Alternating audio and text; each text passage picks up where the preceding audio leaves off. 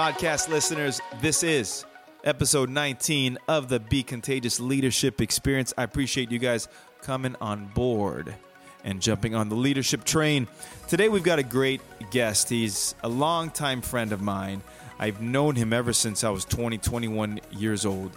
He's the head men's coach at Wilkes University, and his name is Izzy Metz. Now, Izzy has had an amazing coaching career, coaching at the high school level, going to D3, D1, and now back to D3. But he really started his journey with two volunteer jobs, one at Hobart and then one at Cornell. So you're going to love his story. He really gives a lot of great hope and a lot of nuggets on perseverance, how you could keep moving forward so you can get the coaching career and be at the place that you want to be. Thanks so much for joining us, guys. Enjoy Coach Izzy Metz. Guys, thanks so much for joining us on the Be Contagious Leadership Experience. I've got a great one today. He has been a friend of mine for, I think 20 years now, or almost 20 years. He is the head men's coach at Wilkes University. He is the one, the only Coach Izzy Metz. How you doing, Coach? Hey, Hernando, thanks for having me. Well, I appreciate it. I know we're all in the season, but you took time to join us. I really, really appreciate that. And I just want to dive in because I think for a lot of our listeners, our audience, they're really looking to find different nuggets on how to break into the college coaching industry. We're going to talk about what you've done with your program and the different stops you have, but kind of go through, first of all, trying to get into college coaching. I know that you were at Bishop Montgomery High School in Torrance, California, and then from there kind of tell your little story. Sure. Well, right around the time that you and I got to know each other when we were both coaching with the Rockfish, I was an assistant coach back in 99-2000 at Bishop Montgomery in Torrance, California, and still is one of the best high school programs in the country. Doug Mitchell's the coach there, and I learned a lot from him. And I kind of wanted to try my luck at college coaching at some point, and the opportunity came the next year to go back east to my alma mater, Hobart College in upstate New York, up in the Finger Lakes, and I was an assistant coach there for 1 year. Along the way, I was working camps and had a chance to meet Steve Donahue, who at the time was an assistant coach at University of Pennsylvania, and then got the head coaching job at Cornell University the next year, and he offered me a position on his staff at Cornell. So timing worked out perfect, and I was there for 5 years at Cornell.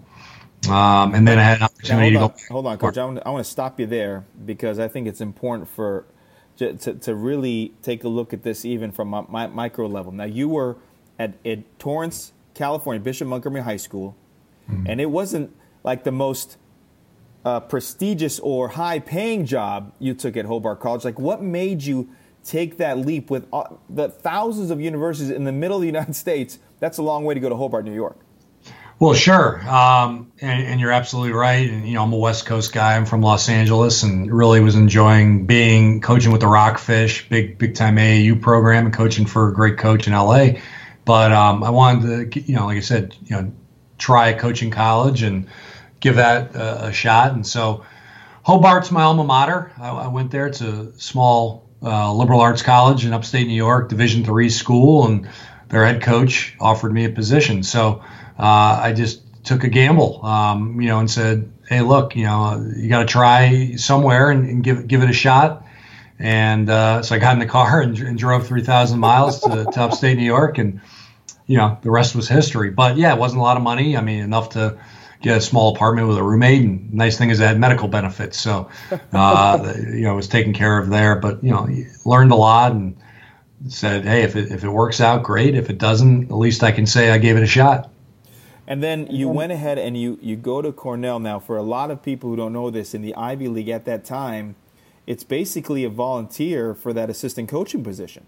Sure, yeah. There's 3 assistant coaches in the Ivy League. Still to this day, I believe it to be true. That the first 2 assistants get paid. The third assistant does not. He's considered a volunteer. That's on both the men's and the women's side.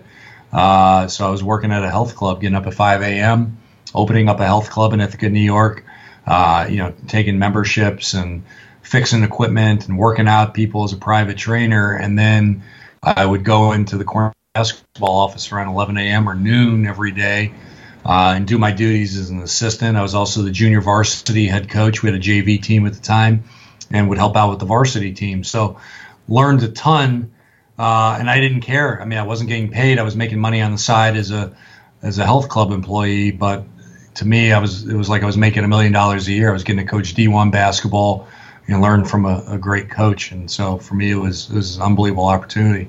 Now, I know during that time, we were both trying to figure out what this whole coaching world really, really was.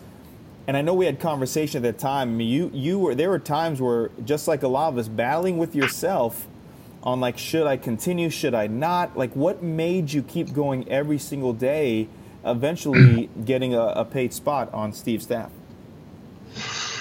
Sure.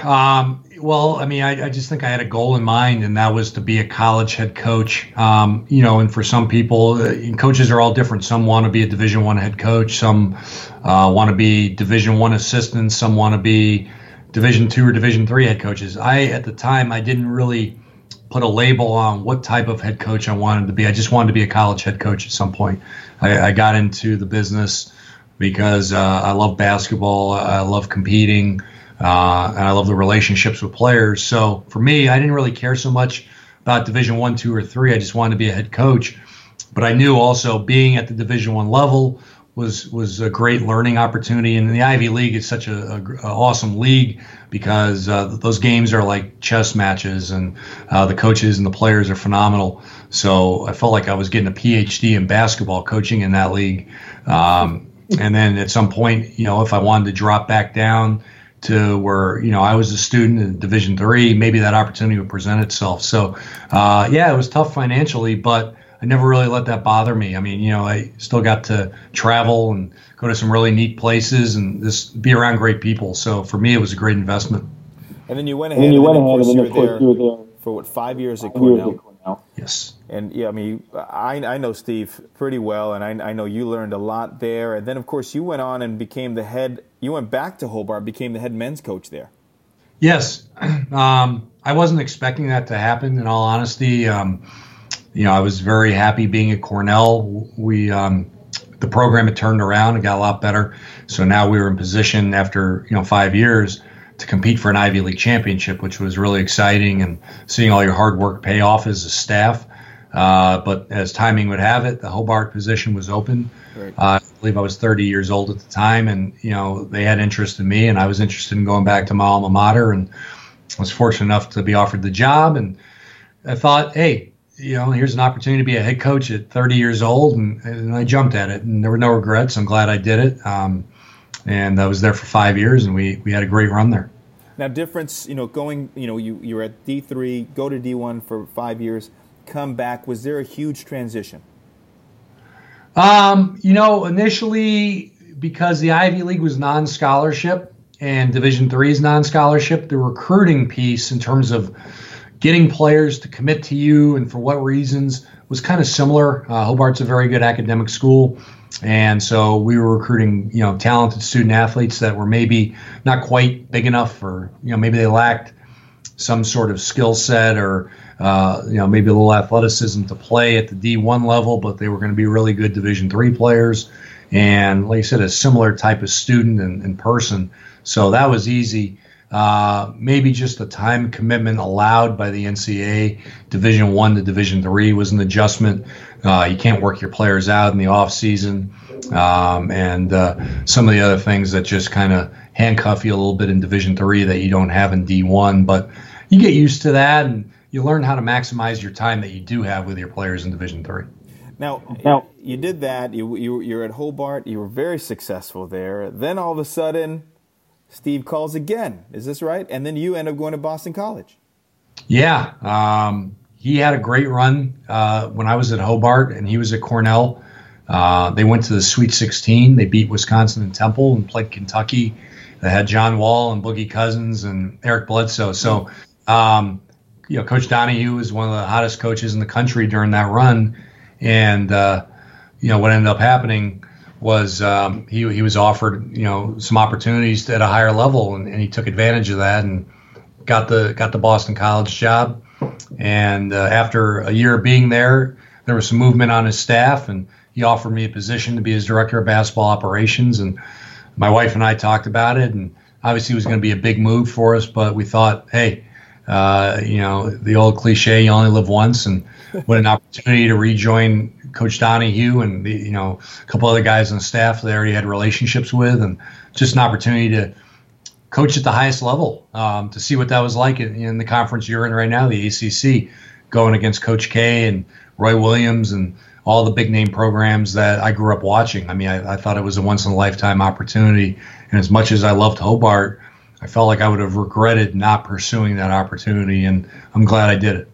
I mean, that just experience alone in terms of just, growing up in LA, and then all of a sudden, years later, 35, 36 years later, you find yourself coaching in Cameron or the Dean Smith Center, playing against teams that you saw yourself. Like, how was that internally when you're, I know there were just games, but there's got to be something inside that was like, wow, I can't believe I'm coaching in this game.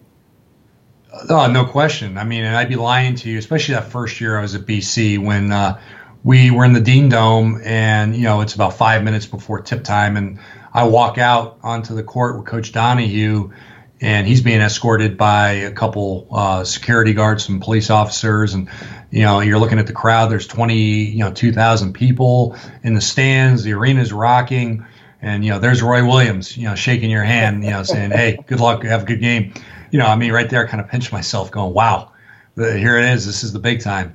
And so, especially that first year, just experiencing that, but quickly you learn, like, if you're going to be good and you're going to be competitive, you got to get over that in a hurry, because those guys are trying to beat you, and you're trying to win, and it's a competitive, cutthroat occupation. So that starstruck mentality's got to go pretty quickly, and it's more about between the lines competing. So, that was a pretty surreal feeling, especially that first year. Wow.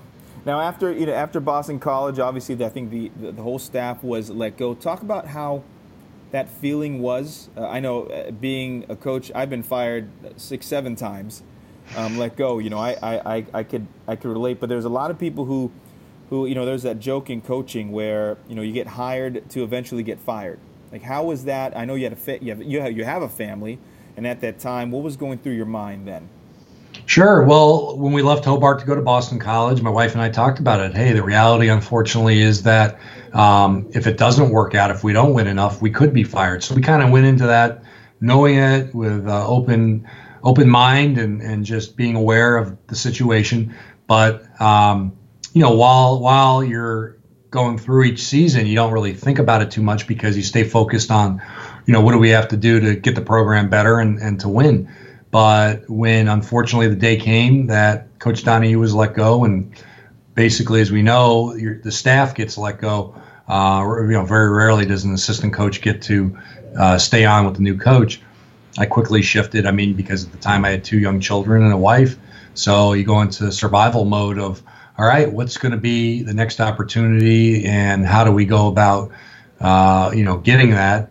And I knew I wanted to get back to being a head coach. I just really missed, as much as I learned being an assistant at BC and loved working for Coach Donahue, I wanted to get back to being a head coach. And Wilkes University, the position here was open. I knew something about the position through a few different people. We had a great coach that was here before me who had just retired. So I learned more about the position and went after it, and just kind of was very focused on that. I was fortunate enough to get this job. Wow. And then, so you're getting there. You've learned a lot over, being at Hobart, being at Boston College, being at Cornell. How has that shaped the culture that you are instilling over there at Wilkes?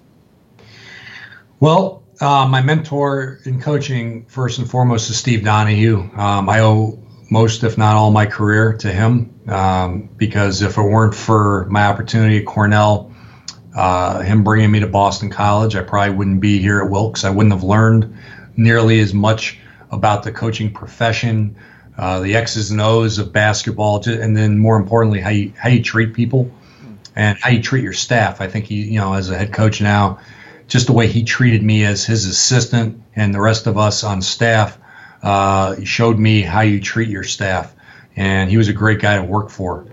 He let you work, and recruit, and taught you how to, be a really good on the floor coach and all that. So, a lot of times, through people you learn how to do something. And with Coach Donahue, that's what I learned, was how you treat people, how you prepare as a professional. So he prepared me, along the way for my first head coaching job at Hobart, and then going back to work for him was invaluable. Just seeing how he handled the pressure, coaching at the highest level, and still never wavered from his principles and core beliefs, and maintained his character as a person. And that's really helped me here at Wilkes. Hopefully, I think the guys that work with me here feel the same way. That's awesome. I mean, anytime you're able to go ahead and grab from different people, obviously from Steve, who's been in a lot of different places, and see how to do things. What are things that you're instilling leadership-wise to your players? And we say it all the time. A lot of times coaches always tell their players to be leaders, except for the fact that our players have never been taught to be leaders. So what are some things that you have been trying to instill with your group of young men as you build your program? Sure. Well, I mean, like a lot of programs, we have some core values that we put up in the locker room, we talk about, and we try to, live those every day, on and off the court. So it's just talking with our players daily about what's important. We try to simplify things. I mean, we don't have rules in our program, and I've heard Coach K talk about this. I mean, standards, we have standards within our program. We have 10 standards that we try to live by. And just kind of, if say we lose a couple games, or we have a bad practice, or there's some stuff going on, we always try to come back to what our core values are and what our standards are, and try to live by those. And we talk about it that coach-led programs typically are mediocre, but player-led programs are always the best ones. And so, you try to educate your players about that, and just kind of tell them why that's important, and show them why that's important. And I've found out, typically as a head coach and an assistant, the older your team gets, the more junior and senior leadership you have, typically the better your team is, especially at this Division III level, where you do get to coach guys for 4 years. You see the difference in development, between a freshman and senior, just how much more mature, and how a senior handles adversity compared to when they were freshmen. It's a night and day difference. And I think we're starting to see it with our program now, that we handle adversity much better. That's awesome. I think that when we go through, I know in our terms, when it comes to recruiting, it's hard to gauge how players get through adversity. It is tough to see when they can get tougher. I know we're always trying to find tougher players, and players who play with grit and dive on the floor, but a lot of times I think it's hard to really gauge and really see it. And I think everything you're saying really helps your players, and I know my players, I'm going to use some of the things you just said, to go ahead and help, in terms of them getting better and better and better. Now, what are some things that you could tell a lot of young coaches out there, how do they take a chance on their career?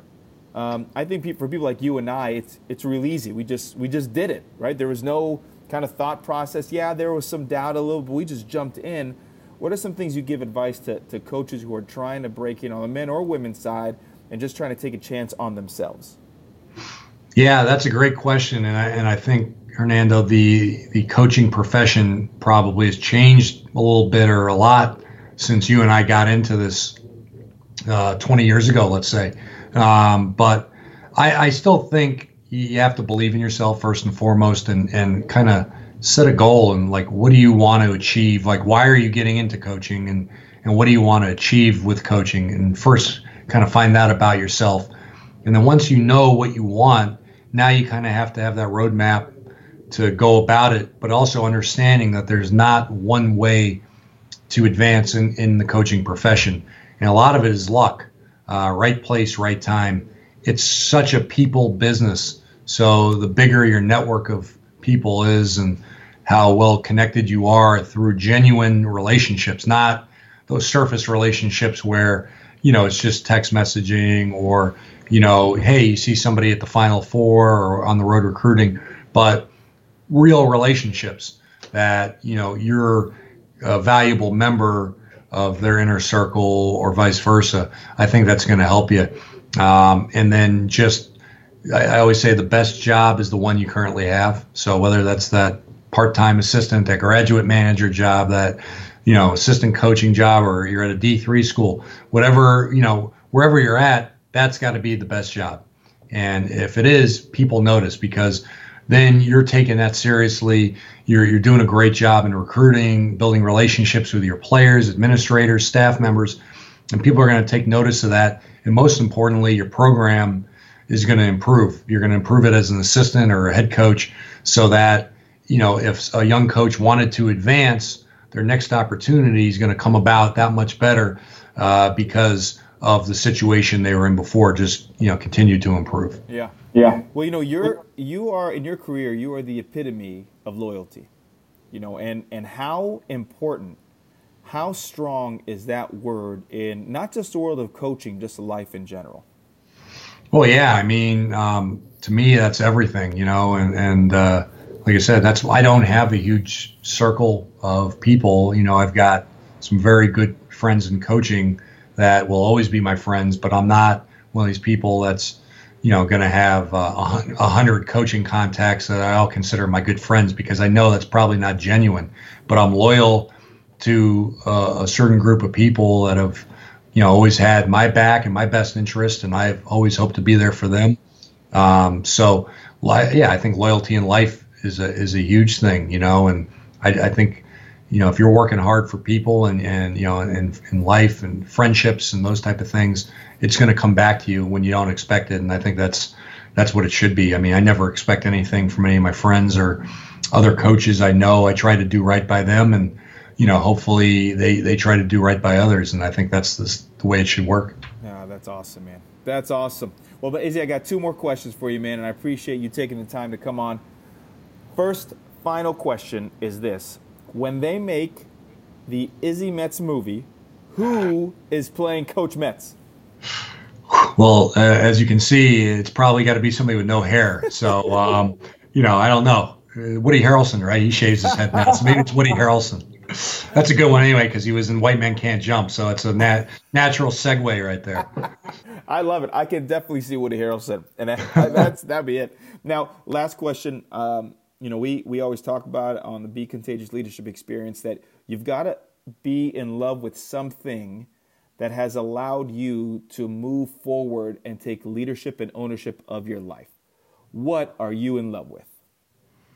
My family. And I know that sounds kind of corny probably, but, I think I'm really fortunate to have two healthy children and a wife who's very supportive and allows me to coach every day, because that's not an easy thing to do, to be away from your family when recruiting and practice and those type of things. But just a very supportive family that comes to games, is there when you lose. My kids are young enough that they're in my bed in the morning when I wake up. And so, wherever you're at or whatever situation comes your way in life, to have a really supportive family has been awesome. And I'm so grateful for that.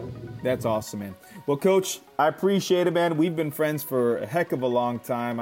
I know that we talk about our careers, and we don't get a chance to catch up very often, really through text messages, group text messages at that, which are pretty funny. It really, I've always admired how you've gone through your career, the different steps you've taken, the sacrifice you've made, but also the stubbornness that is needed to go ahead and move forward and get to where you want to be. I admire you greatly, man. I appreciate you coming on, and good luck the rest of the year. Thanks for having me, Coach. Talk to you soon. You got it. What a great episode with Izzy Metz. He also has one of the best names in college basketball, hands down. If you're really looking for someone, a mentor to go ahead and really reach out to, I strongly encourage you to reach out to Izzy. Izzy's story, as you can hear, he's been everywhere. He has faced every challenge, and now he is in control of his own program, and he gets to be as great as he wants to be. And I know his championship mindset, he definitely wants to take Wilkes to another level. Guys, I can't thank you enough for joining us on the BCLE. Do me a favor, please go to iTunes, give us a rating. It could be 1, it could be 5, it could be 10. It doesn't matter. Just go out there, share this episode, share the love, because we're trying to do things in life. Remember, you are not alone. You are doing a lot of great things in your life, but we all need help. So don't forget that you are contagious and you have the power to help change someone's life. Till next time, guys, we'll talk soon.